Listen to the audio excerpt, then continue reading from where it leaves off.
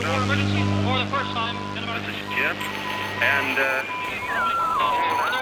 Receiving this message. We are Ken Jennings and John Roderick. We speak to you from our present, which we can only assume is your distant past, the turbulent time that was the early 21st century.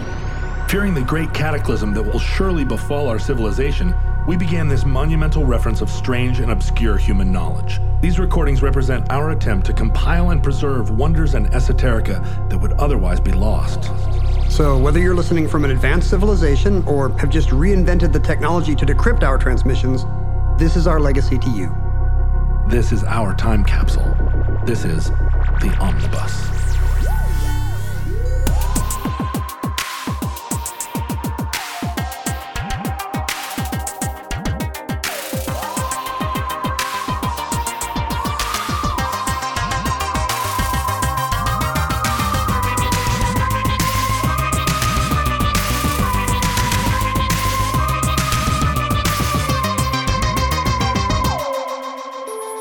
You have accessed entry 774.EX3607, certificate number 18461. The Memex. Promoting the information superhighway, Vice President Gore on Wednesday said he could foresee the day when a youngster just home from school, given a choice between Nintendo and the Encyclopedia Britannica, would choose to access the encyclopedia. If that is so, that might be even a greater accomplishment than the technology. Now, given the fact that you have not slept very well and you're about to do a math episode. There will be no math. But it is computer science, which is famously something that you scorn. I believe and is a trade. And something that I disliked so much that I went to the effort of going on a game show to try to get away from it. And yet, probably, what would you say, 30% of futurelings are computer scientists? And a surprising number of entries in this reference work are related to the computer revolution of the century in which we were born. Yeah. Despite our deep suspicion and dislike of everything related to the science. But I think futurelings are going to look back at this time and think of it in two ways, the computer revolution and the social revolution. Because you came into the 20th century with a lot of habits that were... like eight wealthy white guys pretty much running everything. Yeah, people still being pulled around in ox carts. And you came out the other side where it's like, well, you know, the world is a global place and people are completely intermixing, and also now they no longer touch or talk to each other because they all have heads-up displays and they're looking at each other through Google Glass. And people also probably talk about produce getting better. Produce is a lot better, even from when we were kids. Yeah, when we were kids, there were like 3 fruits. Yeah, that's right. Do you want the mushy red apple, the mushy green apple, or the banana? The banana. And sometimes of the year, you could get some citrus. But bananas were better. We've covered that. Oh, I have a banana in my bag right now. Well, apples were better too. It was just they weren't good in January. But this is a episode requested by a futureling named Mark, or I guess a contemporary futureling. Thanks, Mark. I guess everybody is in somebody's future. Time is a flat circle. We spoke to Mark recently. He was the former engineer who got in very early on a fairly evil tech company, and through that success was able to, I don't know, he retires in sales or something. He doesn't retire in sales. But right. He didn't retire from sales like our parents and grandparents did. He's a sailor. He's a Northwester. He's a Northwester? He's a Nor'wester. But no, he lives here in Seattle, and he's actually only one kiss away from me, right? He is close friends with someone that I'm close friends with. So I'd heard of him. I'd heard tell of him. But when we spoke to him, giving him his his little his Zoom chat with us, he was in Florida for the winter, because that's where. If you work for an evil tech company and retire at age 50, why not? That's where the boats are. And he had gone back and forth on some show ideas he wanted to recommend. He had donated to the Patreon at a level where he could suggest a topic. And he's super computer science. Oh yeah, all his ideas were extremely technical, except for the ones that were about musical theater. It turned out it was twice in a row we had chatted with somebody in a technical field who was thinking of dumping it all for his first love, community theater. Isn't that a futureling thing? It's like, oh, you're a computer scientist. It really must be. But it's not that you want to be in a rock band. It's that you want to do like a traveling version of Our Town. If you know a certain number of C++ libraries and you know all the words to the first number of Guys and Dolls, you probably might be a futureling. Like he had a suggestion about kind of like early newsgroup culture, early 90s Usenet culture. Right. We talked about the magazine 2600, which I intend to do an episode on. Oh, that's right. He was, no, that was your idea, not his, right? Yeah, but I was trying to like elicit some like hacker badinage with him. Like you wanted to talk about phone freaking. I did. And he was like, oh yeah, I was aware of that, but that's not really my thing. I think maybe he's is he too young for it? Too old. He's older than me. So he was maybe too. You think he'd be the right age for the Captain Crunch era hackers? It's so fun. I just love that whole culture so much. But it's not that I ever understood it, but just the idea that you would war games somebody's war games Ma Bell, some dial-up connection, and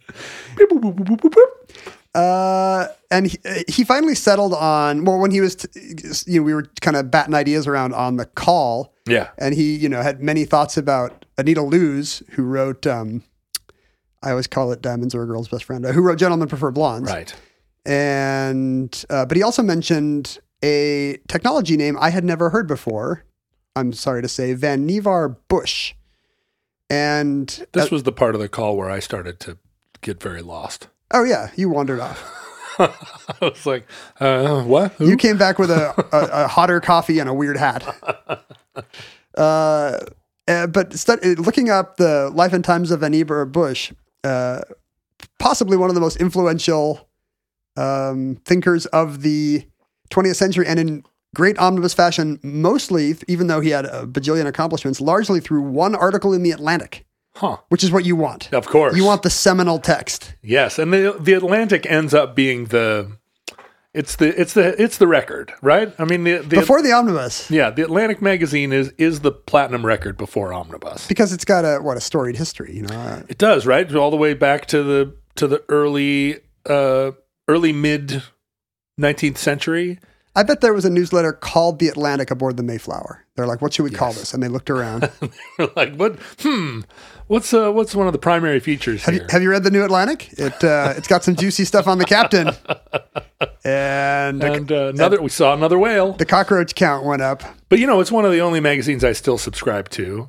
It I don't know, it's just the right amount of smart. Van Nevar Bush, before his remarkable Atlantic article of 1945. His dates, by the way, 1890 to 1974. He died a month after my birth, and he was almost alive for, Spanish-American War, statehood of Washington. Like that's 84 years. He saw a different world. Those are almost exactly. That's the lifespan of my grandmother. She was born in 1889 and died in 1972. It's good to cross a century. Like that's something we're going to have when we're old. Right. That not everybody gets. Oh, we remember back in the 70s. It just means you can remember a year where the second number is different, and that impresses young people. Yeah. I had a friend from high school write me yesterday, and she said, I'm doing graduate work on the 70s, and I want to talk to you because you remember the 70s. And I was like, I do. I love to talk about the 70s. Yeah, I'm sure you didn't resist too much. No. I was like, thank God. Bush was a young inventor, engineer, researcher. During World War I, he joined the National Research Council. He already had an academic job. I think he was going from maybe Tufts to MIT at the time. He joined the National Research Council to do scientific work for the war effort. And his great discovery was a way, kind of a theoretical way of detecting submarines via changes they would make to the Earth's magnetic field.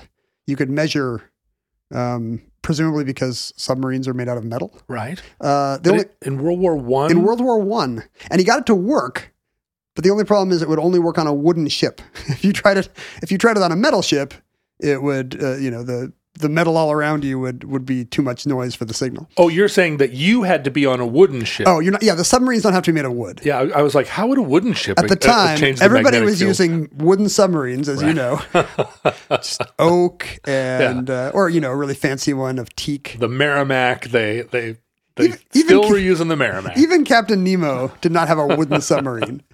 But you had to be on a wood ship, which was 'cause increasingly rare. Otherwise, the iron floor and hull beneath you. Wait, ships don't have floors; they have holes. Well, but what's between you and the? Well, you don't stand on decks. the hull. The deck, exactly. The deck. The deck. Thank you. The iron of the deck and the hull below you. I'm glad to be able to contribute to this episode. You knew what? I guess I should have known. It turned out there was a Star Trek way to know this. Army Hardies. After World War I, he in 1922 with two or three other MIT. He was on the faculty at MIT. He was teaching there, and along with some other MIT smarty pantses, he founded two companies that year. One, the Spencer Thermostat Company, which that sounds very 1920. Which two mergers later became Texas Instruments. What? Yeah, it was one of the predecessor companies to Texas Instruments. Wow. The same year he founded, I guess, a collaborator. A collaborator? No, that makes it sound like he's a like a co-founder. Spy. Yeah, a cohort, a comrade. No, Yeah, I mean, you can be a collaborator and not a spy. But it's not the you right and word. I are collaborators. It's not the word I want. A colleague. Okay. Yeah, colleague. That's a good. What were you going to say? It was going to start with a C. Whatever it was, I was going to say. A colleague had invented a new kind of rectifier called the S-tube. Just a new kind of electrical device. Right. And so he and two other cohorts. Sure. Collaborators. Caligula's. Two other Caligulas founded the American Appliance Company to use this new rectifier to make silent refrigerators.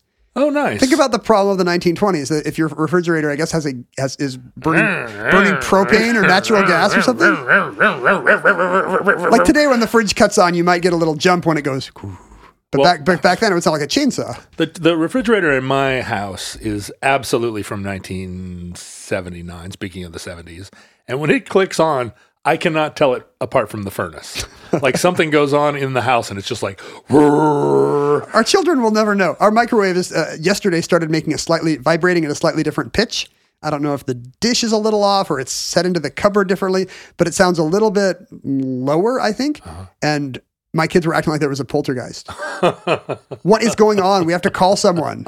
I think it's just making microwave noise. Anyway, within a few months, they have changed direction on their plan to put a silent refrigerator in every kitchen, and the American Appliance Company becomes Raytheon. Wow. In the space of a few months, this guy founded Raytheon and a predecessor to Texas Instruments. Wow. He spends the next decade teaching at MIT in addition, and watching his, I'm sure watching his bottom line grow because he is now a founder of two big machine companies. Right. Although this is pre-venture capital, so neither one of them was worth $1 billion. Each of them had tossed in $550, and they were crossing their fingers. Right. He built a very early analog computer. So he's in the 20s. He's building a mechanical computer. Yes, he called it. It was a kind of differential analyzer, which is a way to use very complicated arithmetic methods to find answers to calculus problems, to differential equations. And that's something that becomes too hard for humans as the equations become higher order. But, with a bunch of cogs and gears. You can make an electric slide rule, basically. Yeah, exactly. You can automate some of that. By 1932, he's the dean of the engineering school. And then he's so prestigious, he has a national profile. He joins various Washington, D.C., quasi-governmental, this is before the military-industrial complex, which he is about to essentially invent. Right. Started Raytheon. But he becomes a big wig at a lot of these Washington, D.C. scientific institutions. Right. He's a DARPA. Yeah. The predecessor startup. He actually is I think the second chairperson of NACA, which is the predecessor of NASA. There was no space to give us an S in the late 1930s. I love him, but I'm terrified to hear what's next. Oh yeah, what's your guess?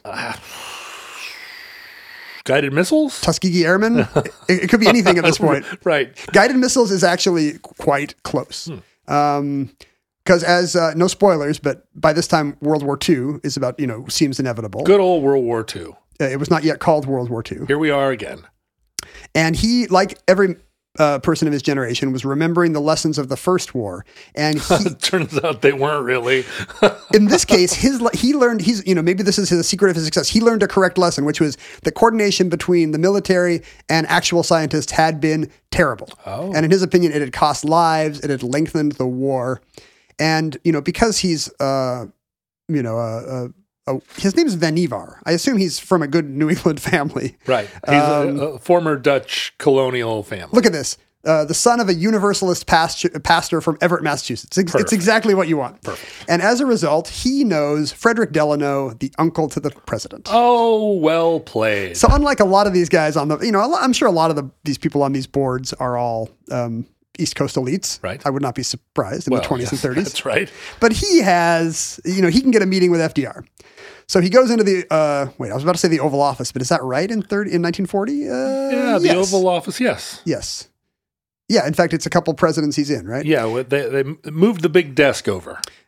He has a single sheet of paper on which he has outlined. Oh, wait, they didn't move. The Resolute desk, I don't think was in the Oval Office until Kennedy. Is that right? It was in some other room. It was in some room upstairs. And not every president since has used the Resolute desk. I think we got in trouble once for saying some president was at the Resolute desk, and we got letters saying, Ford and Reagan used the Resolute. Carter used the Indomitable. Sure, a folding table. Yeah, he used a ping pong table, but he took down the net when he had guests. So our man determined that in World War I, although scientists were saying one thing, we should use tube-driven rectifiers. Right. The and army, silent refrigerators. The army in the field was hooking up their tanks to horses, and that was now he was going to make the difference. And this shouldn't surprise anybody who's familiar with the officer class of the army, that they do not want a bunch of eggheads coming in and telling them how to do their job. They fight the last war, Ken, every time. And I'm an expert here because I can do a voice from a movie. Yeah. Of a get up, you maggots! Some kind of hidebound officer. Right. Who doesn't want to hear what the eggheads in Washington think? So it's probably accurate. So he has a single sheet of paper saying, look, there should be some oversight group. This should all be coordinated through the executive branch. Then it should go down through the secretaries of the Army and Navy. Basically what he's saying is someone, and he's the one holding the paper, should be running science for the military. Well, this became a trope, right? If there's a certain era of World War II movie, at least, where you go to some Washington, some anonymous Washington office building where girls in pencil skirts with Andrew's sister's haircuts are bustling around carrying files and decoding secret things. Yeah, right. There's machine learning happening. Yes, tapes are whirring somewhere. That's exactly right. Stanley Tucci is making Captain America. That's right. This would have been pre-tapes whirring, I think. That's true. What would you have instead? Would you even have tubes? No. Just tubes illuminating, right? They're throbbing. Things are blinking. That's right. Nothing is turning yet. Right. We haven't yet determined that science can make things rotate. You'd think rotating would have been first. Yes. But instead, there was blinking, then rotating. Well, there were like metal cylinders that were rotating. That's true. They had wax cylinders. Automobile. They said things like, I'm just imagining them all talking in an FDR voice, even if it's not FDR. We need to. This nation must not fall behind on the science of the atom. Everybody always said the atom like there was only one. And if we could just discover it. The atom. And that was true back then. Science was a matter of not enough information. The problem was we didn't know what molecules were made of. We didn't know what caused polio. And that's all about to change. We had separated the gases. Right, yay. We knew what gases were. A bunch of French people in the 18th century had given weird names to gases, which later became the good names. But still, in 1939, we did not understand what a molecule was. Well, is that right? No, that's not true. But but how the atom reacts. The structure of the atom. Competing theories are still going. Right. And now it's all actually very urgent because both sides of the war think that nuclear fission is possible. The Nazis are up separating heavy water in some Norwegian fjord. The British, the Americans, and the Germans all have competing experimental physicists exploring the weapons potential of atomic energy. Isn't that incredible? And this is what Bush wants to get in on the ground floor of. So he gives FDR this piece of paper saying, this meeting is not an Einstein-like meeting about the atom, but it's got to be foremost in people's minds in 1940. And this is because we credit that Einstein letter with being the thing that attracted the president and the political class to the idea that we needed to get ahead of this or the Germans would get ahead of it. I've never understood why every one of these theoretical physicists, why they were all from Germany. Like, we had 3 competing programs, but they'd all gone to the University of Heidelberg somehow. In some cases, the common bond may be Judaism. Yeah, right. Like these were the people that they would have been building a bomb in Germany, except that the Germans had decided otherwise, right, in violent fashion. So this is the letter from Einstein, I guess, is the summer of 39. So this is now about a year later. And so Einstein has approved lots of scientific weaponry initiatives, but there's no centralization. There's no Oppenheimer. Yeah, well, there probably is. There was an Oppenheimer, yes, but he is not the Oppenheimer. And in fact, Bush was if you're thinking of Oppenheimer as the centralized guy that all this runs through, Bush turns out to be the Oppenheimer. Because even though he's not a big name, like the actual physicist, the Teller and the Oppenheimer. Big name now. Yeah. Right. Bush at the time was a big name. He was on the cover of Time magazine in 1944. FDR only needs 15 minutes to say, yes, you're absolutely right. We are doing this wrong. He writes, okay, FDR on the proposal, which I guess is... That's it. That's the equivalent of Trump's button that gets the Diet Coke or whatever. Okay, FDR. And suddenly, Vannevar Bush is essentially the unofficial lead science advisor of the executive branch going into World War II. Suddenly, he is the chairman of what gets created, the National Defense Research Committee, which within a year has become rebranded as the Office of Scientific Research and Development. And it stays the OSRD throughout World War II. And that is Bush's purview.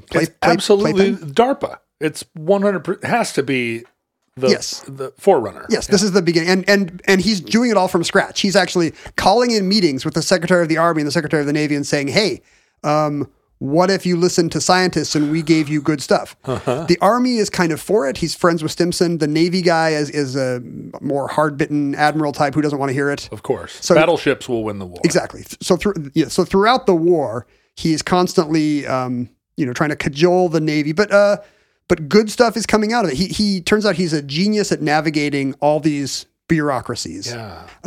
Maybe more so than any actual science he does, but he creates a radar. He sees the potential of radar and creates a lab just to work on new kinds of radar. Which absolutely did affect the war. Yes. That's where the U.S.'s airborne and mobile radar technology comes from. And using that technology, he also oversaw the group that created the proximity fuse.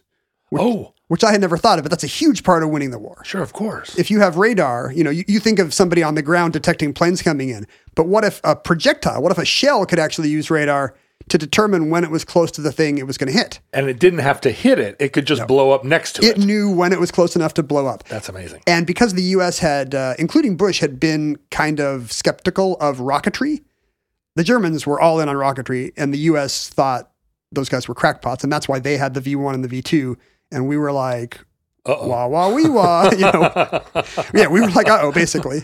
And so that's why London gets blown up for years. Right. And, and eventually towards the end of the war, Germany's perfecting rockets that could cross the Atlantic. Right. So suddenly we care a little more. Suddenly it's not pubs anymore. And the proximity fuse, all of this is the same sort of magnetic field stuff. Oh, yeah. I guess that's related to his submarine stuff. Yeah. I wouldn't have thought about that. But he convinces the Army that this proximity fuse is the way to go. And in fact, it's the only thing we can use to narrow that rocket gap. The rocket gap. Because we don't have rockets, but we could blow them up with this. Right. And it works. There's a precious bodily fluids gap. Towards the... But yes, they did not tap his essence. Right.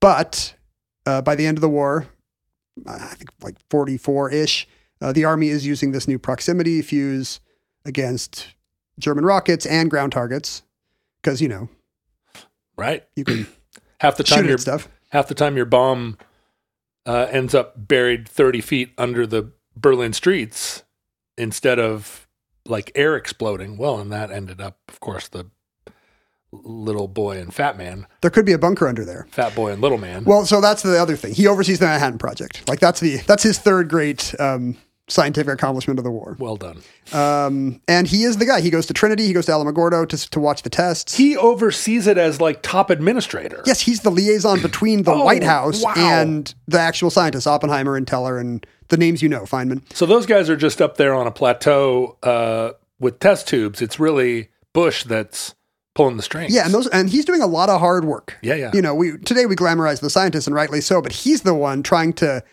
get the ear of the right military officers. And, early in the war, there's appropriations problems. The difference between the NDRC and the OSRD is that one did not have a congressional budget. One had an N in it. That's true. Well, this is the thing that's always amazing about that program is that, and that's never been clear to me, is how did they build they took over an entire town in Tennessee, put a fence around it, and was like, well, we're doing something else here now. That was Bush's call, by the way. Bush is the reason why Oak Ridge was Oak Ridge. Yeah, I can only imagine. How did they build Hanford? How did they build Los Alamos? Like, they had to... That was just the fencing costs alone. And nothing turns on a dime like government and military expenditure. Yeah. John, you and I are small business owners. Yes. I have an LLC with a funny name. Yeah, I do too. I don't hire anyone. We're sole proprietors. I've tried to hire people over the years, and people contact me and offer their services, but I'm always afraid to hire... What a nightmare. Some fan that's like, and I don't mean when I say some fan to be that dismissive, but people saying like, you need to be organized and I will help you. And so hire me as your assistant and manager. But I always think that they're going to put cyanide in my coffee and then start pretending to be me. It's stressful to try to find somebody who can do a good job. And I don't even run a company. This is just me trying to find somebody to moderate an internet group or something. It's super stressful. Because, who's the right person? How do you know you can trust them? Can you imagine if you were running a company and you needed 5 or 10 employees? How difficult it would be. A month? Luckily, there's an easy way to find the right people. Tell me more. I keep thinking about going into small business. Indeed.com. This is where you should do all your hiring when you start your business, which will do what? What do you make? Surfboards. When you make surfboards, how many people are you going to need? 6. You need 6 people to make surfboards. And I need it done fast, and I want payment flexibility and no long-term contracts. This is perfect. Indeed will search instantly through millions of resumes in their database. They have the largest database of their kind. They give you full control and payment flexibility. What if I want to pause my account? Yeah, you don't sign any kind of long-term contract with them. You only pay for the people you need when you need them. Well, so I want great candidates for my surfboard company. I need them right away. They have an instant match feature, which will find you 6 surfboard logistical experts with 0 wait. So how do I go about signing up for Indeed? Because this sounds like exactly what I need to put my Roderick surfboards out on the market. If, like John, you are hiring for surfboard makers or any other kind of concern or consortium, you will get a free $75 credit to upgrade your job post at Indeed.com/omnibus. You're saying I'm going to get free $75 credit if I just upgrade my job post at Indeed.com/omnibus? That's their best offer available anywhere. And how long is this offer valid? This offer is valid through March 31st. Do terms and conditions apply? I've got some good news for you, John. Yes. Some terms and conditions do apply. It sure as heck wasn't Oppenheimer filling out all those requisition forms. No, the scientists would have been terrible at that. Yeah. Feynman's playing bongos and probably using those forms to light a crazy cigar. Right. I was going to say doobie, but it was probably a cigar. No, it was a cigar at the time. They weren't smoking doobies yet. They weren't smoking marijuana with an H. But he was banging the cocktail waitress 2 at a time. And Bush is a celebrity for it. He's on the cover of Time. People know that he's our egghead that's going to beat the Nazis. Wow. And in July 1945, with the war wrapping up, the Germans have surrendered. We are, although the general public doesn't know it, a few months away from Hiroshima and Nagasaki. He publishes in The Atlantic an essay called As We May Think, which is, it already has some kind of beautiful kind of pulp science fiction short story title. Right. English as she is spoke. But to me, it sounds like the future, as we may think. I don't know if it's actually the four words that appear in order in Blake or Milton, but it sounds like Asimov-y. Yeah, right. It sounds like kind of the fake poetry of the pulps. Yeah. And it really conveys the future to me in a very 40s and 50s kind of way. And The Atlantic publishes it, and The Atlantic really hypes up this essay. Like in the introduction, they say, this is the biggest thing since The American Scholar, in quotes, which was the famous address that Emerson gave to the Phi Beta Kappa Society at Harvard in the 1830s. Just envisioning the future of being an intellectual. Right. And in his case, the American intellectual, like it was one of these kind of, I'm going to say this is an epical moment things like we do on Omnibus twice a week, where he says the old European ways have failed. This is a new nation with new transcendental insights, the gifts that nature bestows upon us and our philosophical brains. And, we have all these advantages and we can get rid of these old habits and traditions and create a new kind of knowledge. Basically. Our scientists don't have to speak French.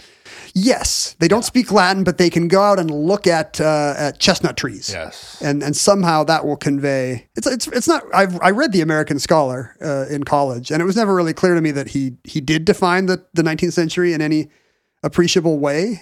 But the 19th century in America was defining itself, right? Every single day there was like a new gizmo, and the mystique is a huge part of that. So him just saying, guess what? It's an American century, bitches. Yeah. Like that, that works. Right. It was, the universe manifested that because Emerson told Harvard that it was.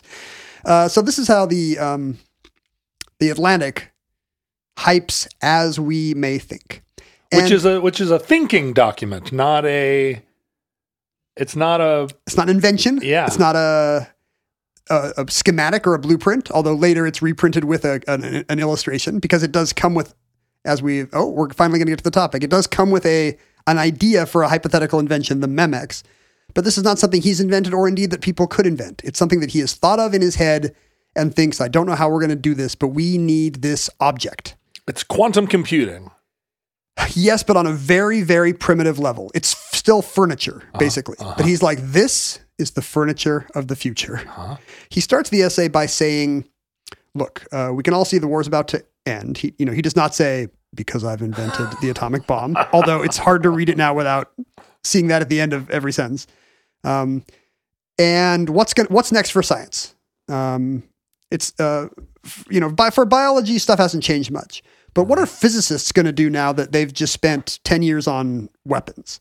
What's their problem? And as you said, because he was not a great engineer or researcher himself, but he was just an ingenious coordinator of research and engineering, he sees a problem that nobody else has seen. He is the first guy looking at this horizon of information overload. For the first time, the problem is not that we don't know how many electrons there are in this nucleus, or we don't know which of these sera will cure this disease. The problem really is there's too much to know. And how is but we're still using the old methods. We're still paging through paper journals, right, to try to navigate this, and that is the wrong way to do it. You've surely heard the apocryphal story of, and it may not be apocryphal, but I remember the first time I visited Palo Alto, I heard I was at some fraternity party, but at Stanford, this is what they talk about at fraternity parties. I was picturing you touring apparently. A lab. You were not touring a lab. No, I was playing Ultimate against the Stanford Ultimate team, which was, it was not an authorized Ultimate team. But I remember someone telling me that there was this incredible moment where the lunchroom in the biology campus was closed for renovations, and so the biologists had to use the lunchroom in the physics department, and all of a sudden biologists and physicists were sitting at the same lunch tables. And as a result of just that, all these new discoveries were made because someone would say like, well, I'm working on this. And the person, sitting across the metal tray from him was like, that sounds kind of like what I'm doing. And just the forced just proximity. Yeah. Cross-pollination. Yeah. So is it something like that where how do we deal with information overload? You have to put experts together? It's funny that you say that. I'm always very skeptical when I hear business thinkers say work from home will always fail because you need people bumping into each other in the hall and saying, what you working on, Susan? But yeah, I guess, in interdisciplinary ways, maybe I just never had a job where I was, I was never the smart enough person with smart enough people to have those sparks. Yeah, but maybe at a ingenious startup idea, maybe that kind of stuff does happen. It just seems like at a certain point, biologists were down to molecular biologists were down to molecules, and physicists were down to molecules. He doesn't talk a lot about cross-disciplinary stuff in the article. What he does say is that each field now has generated a corpus so huge that you can't, and he doesn't limit it to the sciences. Even lawyers and historians have no efficient way to get to the knowledge they need to. That's been my experience. To argue a case or to make a pattern is this what you're saying when every time you've tried to hire a contractor or? Well, it does seem well, and in particular right now in the social sciences, where it seems like we have to keep rediscovering concepts because there's not like there's not an agreement about what constitutes the corpus, right? And it's so far flung. It really is. I was joking, but it really is hard to overstate how much this was just like 8 well-born white guys doing all this work. And now that it's happening on 6 continents, there's who gets the Nobel Prize? There's a lot of logistical issues. And he's a guy who sees everything logistically. He writes, man has built a civilization so complex that he needs to mechanize his records more fully if he is to push his experiment to the logical conclusion. I think he means the human experiment, and not merely become bogged down partway there by overtaxing his limited memory. Oh, this just feels like the utopian version of the internet that keeps breaking my heart. This is absolutely the utopian version of the internet, because in this paper, the World Wide Web is born, even though it's 1945 and we're still 50 years away almost from Tim Berners-Lee. But he just sees it as a huge set of file cabinets. Basically. So, and he says this in the paper. He's like, look, Leibniz and Babbage all designed computers they couldn't build. Because they didn't have the parts. All right. But they knew the principles that would work. I'm going to tell you the principles that will lead to the Memex, even though I cannot build a Memex. And again, he knows the stakes here are quite high because he has seen what has come out of scientific progress, but also the downsides of it. We haven't had Hiroshima yet, but he's aware of the devastating potential and the hope. The both sides of the coin of whatever the next scientific paradigm is. Right. Well, he recognizes now that you can weaponize things that aren't intrinsically weapons. But despite that, interestingly, he never seems to apply that to this utopian knowledge of the proto-internet he's about to describe. Oh. He says, look, miniaturization is coming. Everything's getting smaller and better. So we can just assume that everything's going to continue to get smaller and better. He sees the transistor before it arrives. He doesn't know that there's going to be transistors and eventually microchips, but he sees the trend. Yeah. Because that's the kind of genius he is. Look what a telephone switchboard was 20 years ago and look at it now. He keeps bringing up telephone what do you call this? The center of whatever the hub is. Hub. What is that? That's the switchboard. No. Exchange. Yeah. Exchange. Is there that right? It is. Yeah, exchange. Like he's seen how telephone exchanges have changed in the lot. And look, now we've got television. This thing is sending 16 images a second, and they're pretty good. Deal with that. Yeah. So he sees that this is a trend of speed and complexity and smallness is coming. And interestingly, he brings it to bear on photography. He says, look, it used to be that to make a photograph, an image, you would need a bunch of monks, and then you would need a guy with a chemical bath, even in the age of photography. But now for the first time, we have efficient, dry photography. Imagine if that got so small that you could essentially be wearing. He kind of envisions a Google Glass type thing where a person is wearing spectacles where he can just, hit a button and every page in a journal that he looks at instantly becomes an image recorded somewhere with, some kind of Xerox-like technology, a charge, a capacitance charge on some kind of flat surface. Right. So without a stinky chemical bath, we now have the first ability to make images and from TV broadcast them. He foresaw East German spy technology of the 1980s. That's exactly right. But he's seeing our world, but with his stone knives and bearskins. Right. He's seeing a world where, and do you do this? Like, I had a cell phone for about a year before I realized that one of my main use cases for it was just literally taking a picture of physical text, taking a picture of a map before I went on a hike, or taking a picture of a recipe before the card went away, or a menu outside a restaurant. I mean, do you use your phone to receipts? I do this all the time. I never do. Huh. And I know it's a use case of phones because now at the trailhead of hiking trails, there's always a sign under the map that says, take a picture of this map. Take a picture. And I always look at it and go, I don't need to take a picture of that map because I spent my whole life looking at a map and knowing. I had to retrain myself. Yeah. Yeah. And then, of course, I get out on the trail and I'm like, well, wait a minute, which way was the falls? And I'm like, oh, I didn't take a picture. It got to the point where if I'm researching something in a library, I used to be like, where's the copy machine? And I had an iPhone. Wow. Like, you have the copy machine. So you do a lot more library research than I do, let's be honest. I'm the American scholar. Yeah. You're out in nature like Emerson would have wanted. That's right. I'm the Thoreau of this podcast. So he says with, he correctly predicts that miniaturization and image capture is going to be a thing. He doesn't predict digitization. He doesn't predict that this will all be stored on ones and zeros somewhere because that doesn't exist yet. Right. I mean, amazing what a leap that would have been to then make that stuff. He's trying to figure out a way to make it searchable. Yes. But not he doesn't foresee that he has no idea what data. The word database will not be coined until 1960. Whoa. He does none of the things that allow us to have access to this stuff. They're all decades away, but he has figured out a way to do it with by incrementally advancing stuff he has. So let's say you use that microfilm, image capture. You miniaturize the image into essentially microfilm. You could put the Encyclopedia Britannica on a matchbook.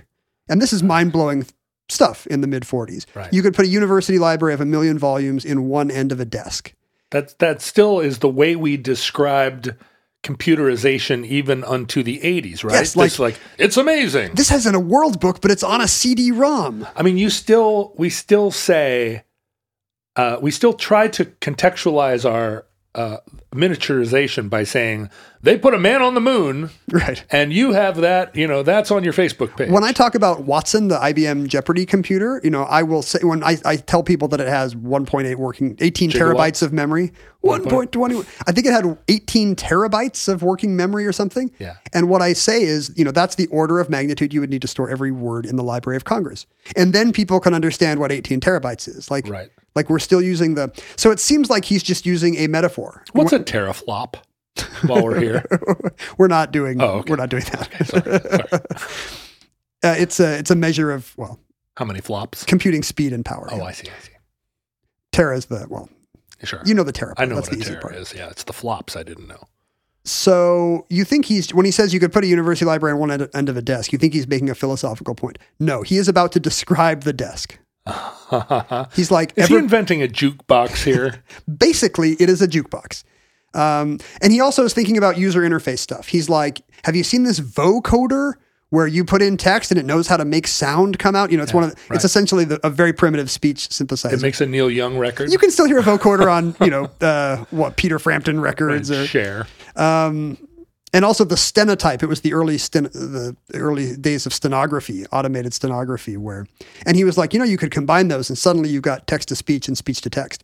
And he is blowing people's minds in the Atlantic in 1945. Because this all sounds like science fiction, which is also exploding at this moment in time, right? Science fiction as a novel. It's going to be space travel. There's going to be, but he's actually laying it out. And he's saying what the steps are going to be. And he even says, look, logic and arithmetic are going to get faster and automated. So there's going to be, he kind of waves his hand at the fact that there's going to be computing, basically, because once we can figure out how to make these analog things smaller and faster, we'll be able to automate tasks that you think of as brain information tasks. I feel like this is something that you and I are both great at, which is waving our hand at a set of ideas and going, this is all going to be a thing. We don't know how, but you can just see that it's coming. I don't know if I'm actually that good at abstract stuff like that. I think that's what I do. I sit and go like, over here, just don't worry about it. But this is going to be real, so get ready. And he gets people's heads around it by saying, look, imagine what a department store would be like if you had this invisible back end, this desk that, every time a sale is made can tell accounting, it can tell inventory, it can tell, the bean counters who want to know what to order next month. Right. Like this could all happen at once in your department store and nobody has to go through a paper ledger. Because, this is a world where we're patting ourselves on the back about all these new business efficiencies, but all the efficiencies are just file cabinets full of paper that, as you're saying, Andrew sisters have to poke through. And triplicate was the big invention, right? Yes. Now with just typing this once, you can give it to 3 different departments. Right. The mimeograph. Imagine what a chemistry lab would look like where you could, all this stuff could happen automatically. Imagine a law office. Early on in your life, did you ever work or interact with a mimeograph?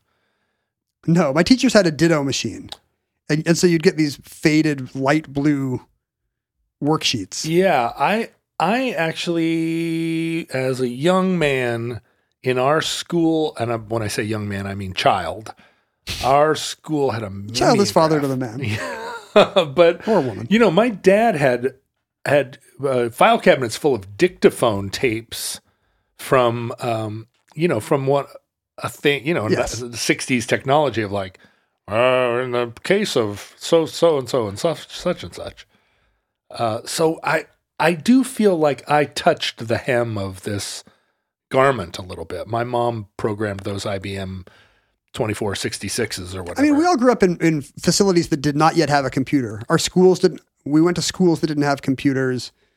Computers still took up big buildings. Yeah. So we remember when the problem was, and this is what Bush points out, the problem is just indexing. Yeah. When all that stuff is sitting in drawers in paper, you can index it one way. You can choose, hey, future people will probably want to see this alphabetically, or future people want to see this chronologically. It's a card catalog. Yes, but he says that's not how memory works. That's not how the mind works. The mind is associative.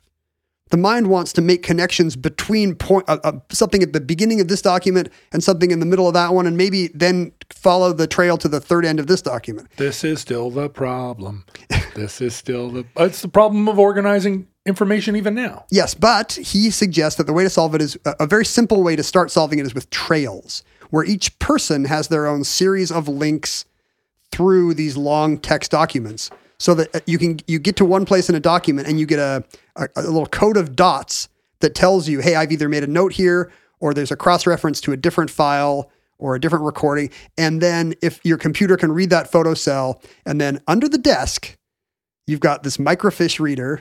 The desk, by the way, just to picture it, has a series of tilted screens up facing you, which are not CRT screens. He doesn't really get into what they would be, but imagine a microfilm reader. They're probably just magnify screens, honestly. Yeah, right. Because you've got little tapes, little reels of microfilm under the desk that a series of literally machine gears and conveyors are loading up the right one, like a jukebox. And then your machine has some kind of photocell has read the dot pattern, like imagine a QR code. Yeah. In 1945, knows where that link goes, brings up the right document on your next screen. Yeah. And then you can see them both. He's invented the hyperlink. He's invented hypertext and the web browser, basically, in 1945 in desk form, in handy wooden desk form. But you would have to limit by some methodology, by some conceptually, you would have to limit what the microfiche was. You couldn't just have infinite microfiche. He says that, here's what you have. You have 5,000 reels of standard text, and then you've got your own that you can record on. So, using that dry photography technology, the photocell in your glasses or whatever. You can also make your own snaps or recordings. And then you've got modular ones. If you're a lawyer, you want to get all the case law from your state. LexisNexis. Yes, that's the thing you add. And he never quite get to the fact that it would be distributed because that's just a bridge too far. Yeah. But he does say, there is one point where he says something like, probably from home, but not necessarily. You wouldn't have to be. Nothing here says you have to be at home. So it's clear that he can see that that's not a built-in limitation. He just doesn't know how to solve the problem of centralizing it and then distributing it. Because he's imagining probably still a government office building in Washington, D.C., where there are 25 of these desks. And instead of a basement full of filing cabinets, you've got everybody sitting at one of these, and somebody with a cart coming around with the reels you've requested. Yeah, wow. And it's fun to imagine, because it is basically the World Wide Web. Yeah. But it's fun to imagine the World Wide Web working behind the scenes like that with a little guy with a cart sticking in, you click on a link, and what that means is somebody saw the photocell, send out a signal. Maybe somebody had to bring you the right thing, load it into the side of your desk. It rolls into the reader, and up pops the thing. He invented the University of Washington Library, except you're the person with the cart, right? Yes. And he says it's, he says what this will lead to is wholly new forms of encyclopedias, limited to he means limited to a trade and indexed any way you want it. Right. Basically a database, although again, not a word yet. And a new profession of trailblazers. He predicts that this will be a job. There will be an information economy of people who are good at, he predicts computer science, basically. So what is his life? Is he married? Does he go home at night and listen to the radio? Like, where is he in space and time? Yeah, I mean, he's just an academic. This all came out of being the head of the engineering department at MIT. He's got a he wears bow ties. He's got a wife and 2 sons, and he's talking about this over the dinner table. Yeah, and I think he had been thinking about the Memex. By the way, he never says in the article or anywhere else I can find what Memex stands for, but it's kind of implied that it's the memory extender, maybe, or expander. That your brain is no longer what's in your head; it's in your brain plus all this stuff in your desk. And it's a codex, except a Memex, and you are kind of infused into it. Like you are now your memory. There's an overlap between your memory and your desk's contents, and he cements that by thinking a lot about what the user interface would be. He talks about how you're going to have a series. You're going to have a keyboard and a series of levers, and depending on how far you jerk the lever over, it'll jump either 10 pages or 100 pages. By the way, this is the same. Yeah, people are using that interface today to listen to podcasts, to watch Netflix. Well, he's also inventing look at Google Books, the cyborg. Yeah, because these are people that the machine and they become a single unit, and he never grapples with that. Like he never grapples with what. He says to him, this is just an amazing convenience. Like he's created, an artificial limb or a pair of glasses or something, He never really stops to think, wait, if this fundamentally changes the brain, what does this do to the people who are using it? And this is something we are starting to think about today for the first time. Now, does he conceive of this as women's work? Because my experience of this generation of people imagining this stuff, then they also think of it as, at some level, secretarial work, which the early days of computers, a lot of the computer programmers were women, right? Because the men that were building and buying this stuff were like, well, it's a typewriter, isn't it? You're punching holes in cards and putting them in order. And so you see all those pictures of the early days, and this is kind of how my mom got into it, which is just like, oh, well, women, I guess. The article is entirely ungendered for the most part. He uses he as his generic program. But this is funny. Like he predicts this. He talks about, once machines can do arithmetic and logic, he says, such machines will have enormous appetites. One of them will take instructions and data from a whole room full of girls armed with simple keyboard punches. There it is. Of course. And he's very modern. Of course, we'll just have I'm very egalitarian. Yeah. A room of women will run this, will serve this great whirring machine. It liberates them from the kitchen. Exactly. And you won't need the kitchen either, because that'll have all the labor-saving devices. Anyway, so his work so he writes this article, which kind of waves its hands and creates the information age without the technology to do so, but just because he is a very far-thinking man. And it's a smart enough idea, and he describes it well enough that the Atlantic editors feel like this is something for every tweed-suited person in America. And even more than that, it catches on to the degree that Life reprints it in a slightly abridged version that fall in September. So this is now on the other side of Hiroshima. Right. Maybe. Oh boy. But nobody makes the connection. I mean, today we can look back and see, hey, look, the thing that he invented turned out to be just as ominous and just as much of a double-edged sword as atomic power. Yeah. We've seen the surveillance results. We've seen the every downside of the internet. Yeah, right. The utopia societal didn't breakdown. come to pass. But he doesn't appear to recognize that. But what happens is it appears in Life with a nice new illustration of what the Memex might look like. Because this is, again, even for a more dumbed down middle class audience. Imagine if your home had this amazing desk. And at the time, a young man named Douglas Engelbart, who is shipping, he's a radar tech in the Army. I think he's shipping out of San Francisco. And while he is on his way to the Pacific, the war ends. The novel 1984 was published in 48 or not? No, 49. Yeah, 48 or 49. So yeah, written in 48, published in 49. So this is like it's either in the water or Orwell read this article in Life magazine. Right? I mean, it's not direct, but everybody's thinking about. I'm trying to think how forward thinking is the tech in 1984. I mean, we associate it with gloomy technical dystopias of Terry Gilliam movies and Ridley Scott TV commercials, but let's see how much of that is in the book. It's surveillance, right? There's a surveillance, right? And there are giant screens. Oh no, wait. Maybe you just see paintings of Big Brother and his Semitic enemy? Well, I guess I'm thinking of the filmic representation of it, and he's always on a screen. He's always talking on a screen. It's not just pictures. Are there? Yeah, I think there are big screens. I don't know. Yeah, it's interesting. But I could, if you told me that the dystopia of 1984 was just filing cabinets and not actually very science fiction-y. Yeah, I might believe it. There's telescreen. Is that what they say? They say telescreen.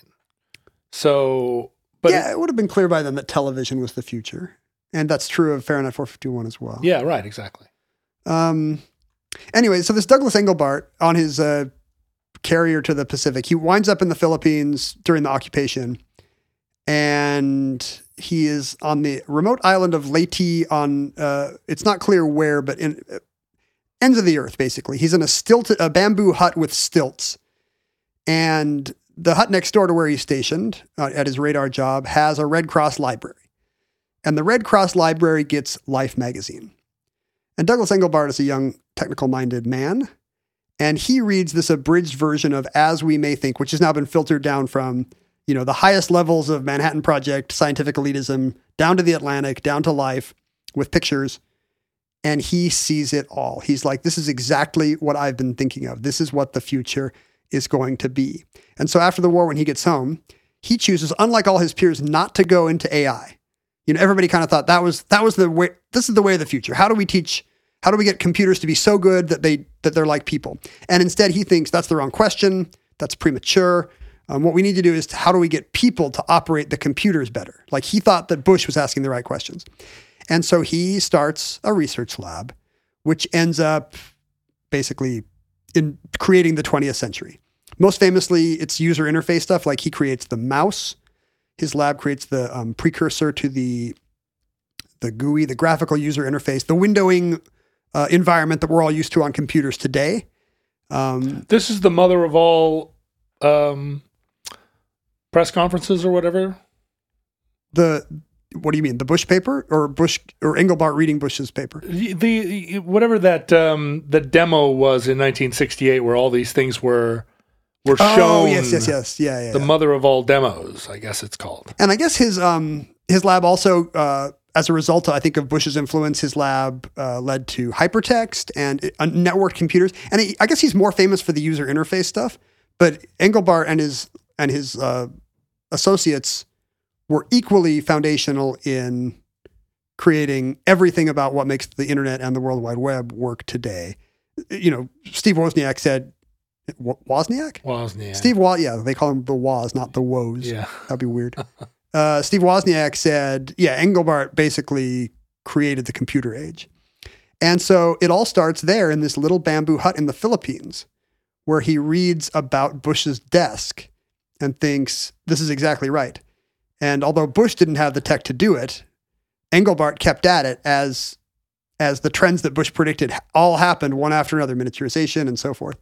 And he made it happen. Wow. But it was predicted in the Atlantic in 1945. And that concludes the Memex.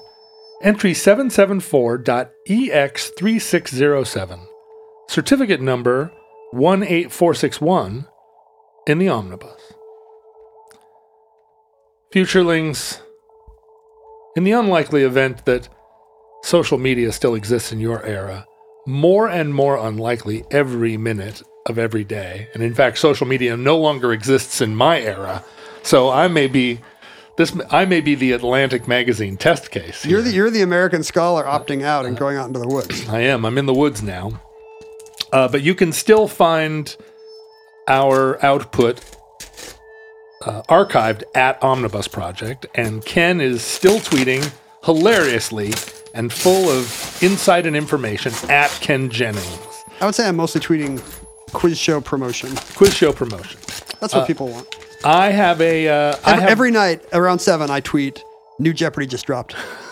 Just got to let people know.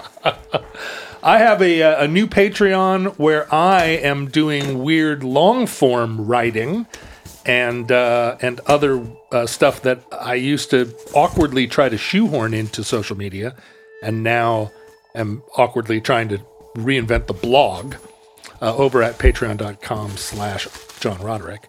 Omnibus has a fantastic Patreon that supports the show. That you now mentioned second. I'm sorry. It's the first time I've ever mentioned mine. The Omnibus Patreon has actual tiers where at different levels of contribution, you actually get real physical material, real opportunity to talk to Ken and I via Zoom, actual perks. And that is at patreon.com/Omnibus Project. And you can Gmail us, which is really what it is. Is that a verb? You can Gmail us Gmail? at the Omnibus Project. We skipped Fmail. Oh. We went right from email to Gmail. We went to Gmail. As a culture. The Omnibus Project at gmail.com. And you can, and there are lots of fan groups around the Futureling community, most prominently on Facebook and Reddit, Discord. Just search for the Futureling's name wherever fan groups are sold. And you can mail us actual physical items because we exist in Meat space? Yeah, meat space, spatial time. Here at P.O. Box 55744, Shoreline, Washington 98155. And those sounds you hear in the background are Ken opening the mail. It's very complicated. This mail said fragile on it, and then there was a picture of a leg lamp. So I guess it said fragile. Mm-hmm. So Monica has sent us. Monica said she has watched Jeopardy since 1963 and has never missed an Alex Trebek episode of the show. Whoa. That would be over 8,000 Jeopardies, Monica. That's insane. Wow, Monica. I guess if you had a VCR in 1984 and kept going. Well, because nobody can be home every night at whenever Jeopardy comes on. Well, wasn't Jeopardy at the time just a weekly show? No, it was always daily. In the 60s, it was usually an afternoon show. But in the 80s, it was on every day. It's like Price is Right. It's been on every weekday since 1984. At what time? It varies with your market. Here in Seattle, 7:30 p.m. New York and LA, 7. I mean, it's possible. People watch the evening news every day. I guess every single day for 40 years. I mean, I don't know. Congratulations, Monica. Pretty amazing. She's a beekeeper, so she has sent us. I don't know what she sent us. Look, here's one that says, to John, be gentle. So I don't want to toss it to you. Okay. I don't know if mine is the same. Where does she near the Minnesota Arboretum. She says if we're ever at Paisley Park, she's right down the road. I've never been to Paisley Park. I'm unwrapping my... So she's is it apiarist? Apiarist? Apiarist? All right, well, let me see. This thing that you won't toss to me requires that I get up. Oh, boy. Well, I just opened mine and I can't tell what it is. It looks like maybe It looks like a microphone. the thing that Steely Dan was named after. Okay. Oh, I thought that was a stripy T-shirt like you might get if you were in the Russian Navy, but it's really just wrapping paper. It does look like the Hamburglar in wrapping paper form. Okay. It's actually poked through the plastic. She sent us some honey from her bees. Oh, I love honey. There's a little typewritten sort of fortune here. Oh, it says ray guns for playtime. They are made with fish floats, earrings, a coral necklace and bracelet, skull beads, crystals, trim, chainmail, and a De Nicola pen. It's really good. Sound effects not included. Check out my website for more fun art. Does she tell us what her website is? Oh, look at this. It's very 10,000 Leagues Under the Sea. Boo, boo, boo, boo, boo. Yeah, it's not steampunk themed. It's really glammed out. It's also kind of dangerous. She also sent a little briefcase. Hey, this is Memex related. It says the complete works of Shakespeare. And when you open it up, it has all the letters of the alphabet and says some assembly required. Well, we are 10,000 monkeys and 10,000 typewriters. It appears that this version of the selected works of Shakespeare could not have punctuation.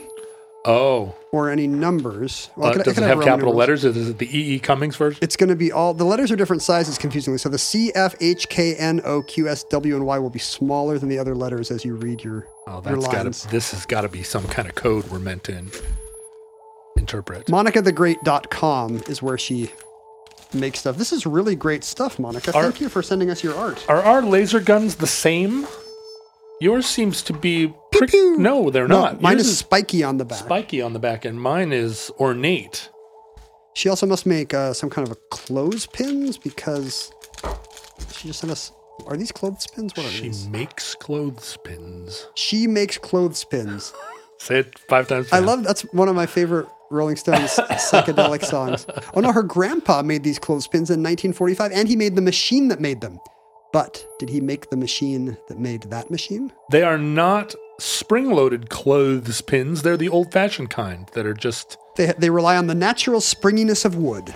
This seems like an ad we're doing for a new company that will send you the right number of organic clothespins every month that rely on the natural springiness of wood. So my mom grew up in a home where they manually washed their clothes with some kind of washboard and plunger. And then her job in the winter was in the summer too, but was to take the clothes out and pin them to a wire. And she said in the winter in Ohio, the clothes would freeze, and then they would go out and hit the frozen clothes, with a hammer or a paddle and knock the ice off. And that was how you dried your clothes in the winter. Monica is so multi-talented. She sent us some rocks she painted like bees. Looks like maybe blown glass candy corn. Mm-hmm. What is going on here? Booby pins, which are like little decorative earring type thumbtacks with nipples painted on them. So you're meant to put them, instead of googly eyes, you're meant to put them as boobs. Finally, googly boobs. Equal time. And... oh, this says, it's a little box that says, there are times when the eye's in your brain, and when you open it, you see maybe Ed Asner as Gandalf, and it says, stare back at you. That is Ed Asner? No, it's just an old bearded guru type. This is remarkable. And then postcards. Thank you for the multi-talented Monica for sending us. Yeah, what an incredible care package. It's remarkable. So yeah, don't feel like you have to send us 20 handcrafted things. But you could. You could. I just don't want the barrier to entry to be so high that people just stop sending you their grandpa's flask from the trenches. Well, that's the thing. We initially started this because I wanted people's old sunglasses, but now it has become like a real like treasure trove. But we also get an awful lot of postcards and There's still Christmas more stuff cards. I didn't see. Here's bottle caps that say "You're not worthy." All right. Here is some kind I of have those a already ceramic in my mind. duck with a tassel. Here is a kind of a mosaic cupcake with a foot. Oh, it's on a chain. A mosaic cupcake with a foot. You've never heard anyone say that before? This is getting... do you think if I Googled mosaic cupcake with a foot, how many hits do you think there will be? Go ahead and do it. Nope, 0. This is the first mosaic cupcake with a foot in history. Because if you look for mosaic cupcake, there are those. There are 3,100 results. But by adding the foot, Monica has really advanced the field. This is beautiful art. Thank you, Monica. Have you? Are you waiting for me to say something? You said the email address. Oh, I think I said all the things. Usually we end with a Patreon, but now that it's a footnote to yours, it comes earlier in the read. Let's do that again. Omnibus Project. No, Patreon.com/Omnibus Project is where you help support the Omnibus Project with your generous contribution. And get cool stuff. And get very cool stuff, including show notes and envelopes that have our DNA on them. A bonus episode a month. Sometimes a bonus episode a month, which is always great, where we cover the addenda. People write in and say, actually, we should call it the actually episode. That's actually a pretty good name. Yeah. And then we beat back your incursions into our thinking. Into our expertise. Also, at some level, you might get to interact with Mindy Jennings, who is truly the brains behind this operation. And it's probably her DNA. I don't think you and I are not licking the envelopes. No, I've never licked an envelope. In your life? Not since 1992. Were you aware when you licked your last one? Is it like, do you have like a chip or a pin for how long it's been since you licked your last envelope? I think that's maybe not true. I worked as a clerk in a stock brokerage until 1994, and I think I was licking envelopes then. When would I have licked my last envelope? Who knows? Listeners, from our vantage point in your distant past, we have no idea how long our civilization survived. We hope and pray that the catastrophe we fear may never come. But if the worst comes soon, this recording, like all our recordings, may be our final word. But if Providence allows, we hope to be back with you soon for another entry in the Omnibus.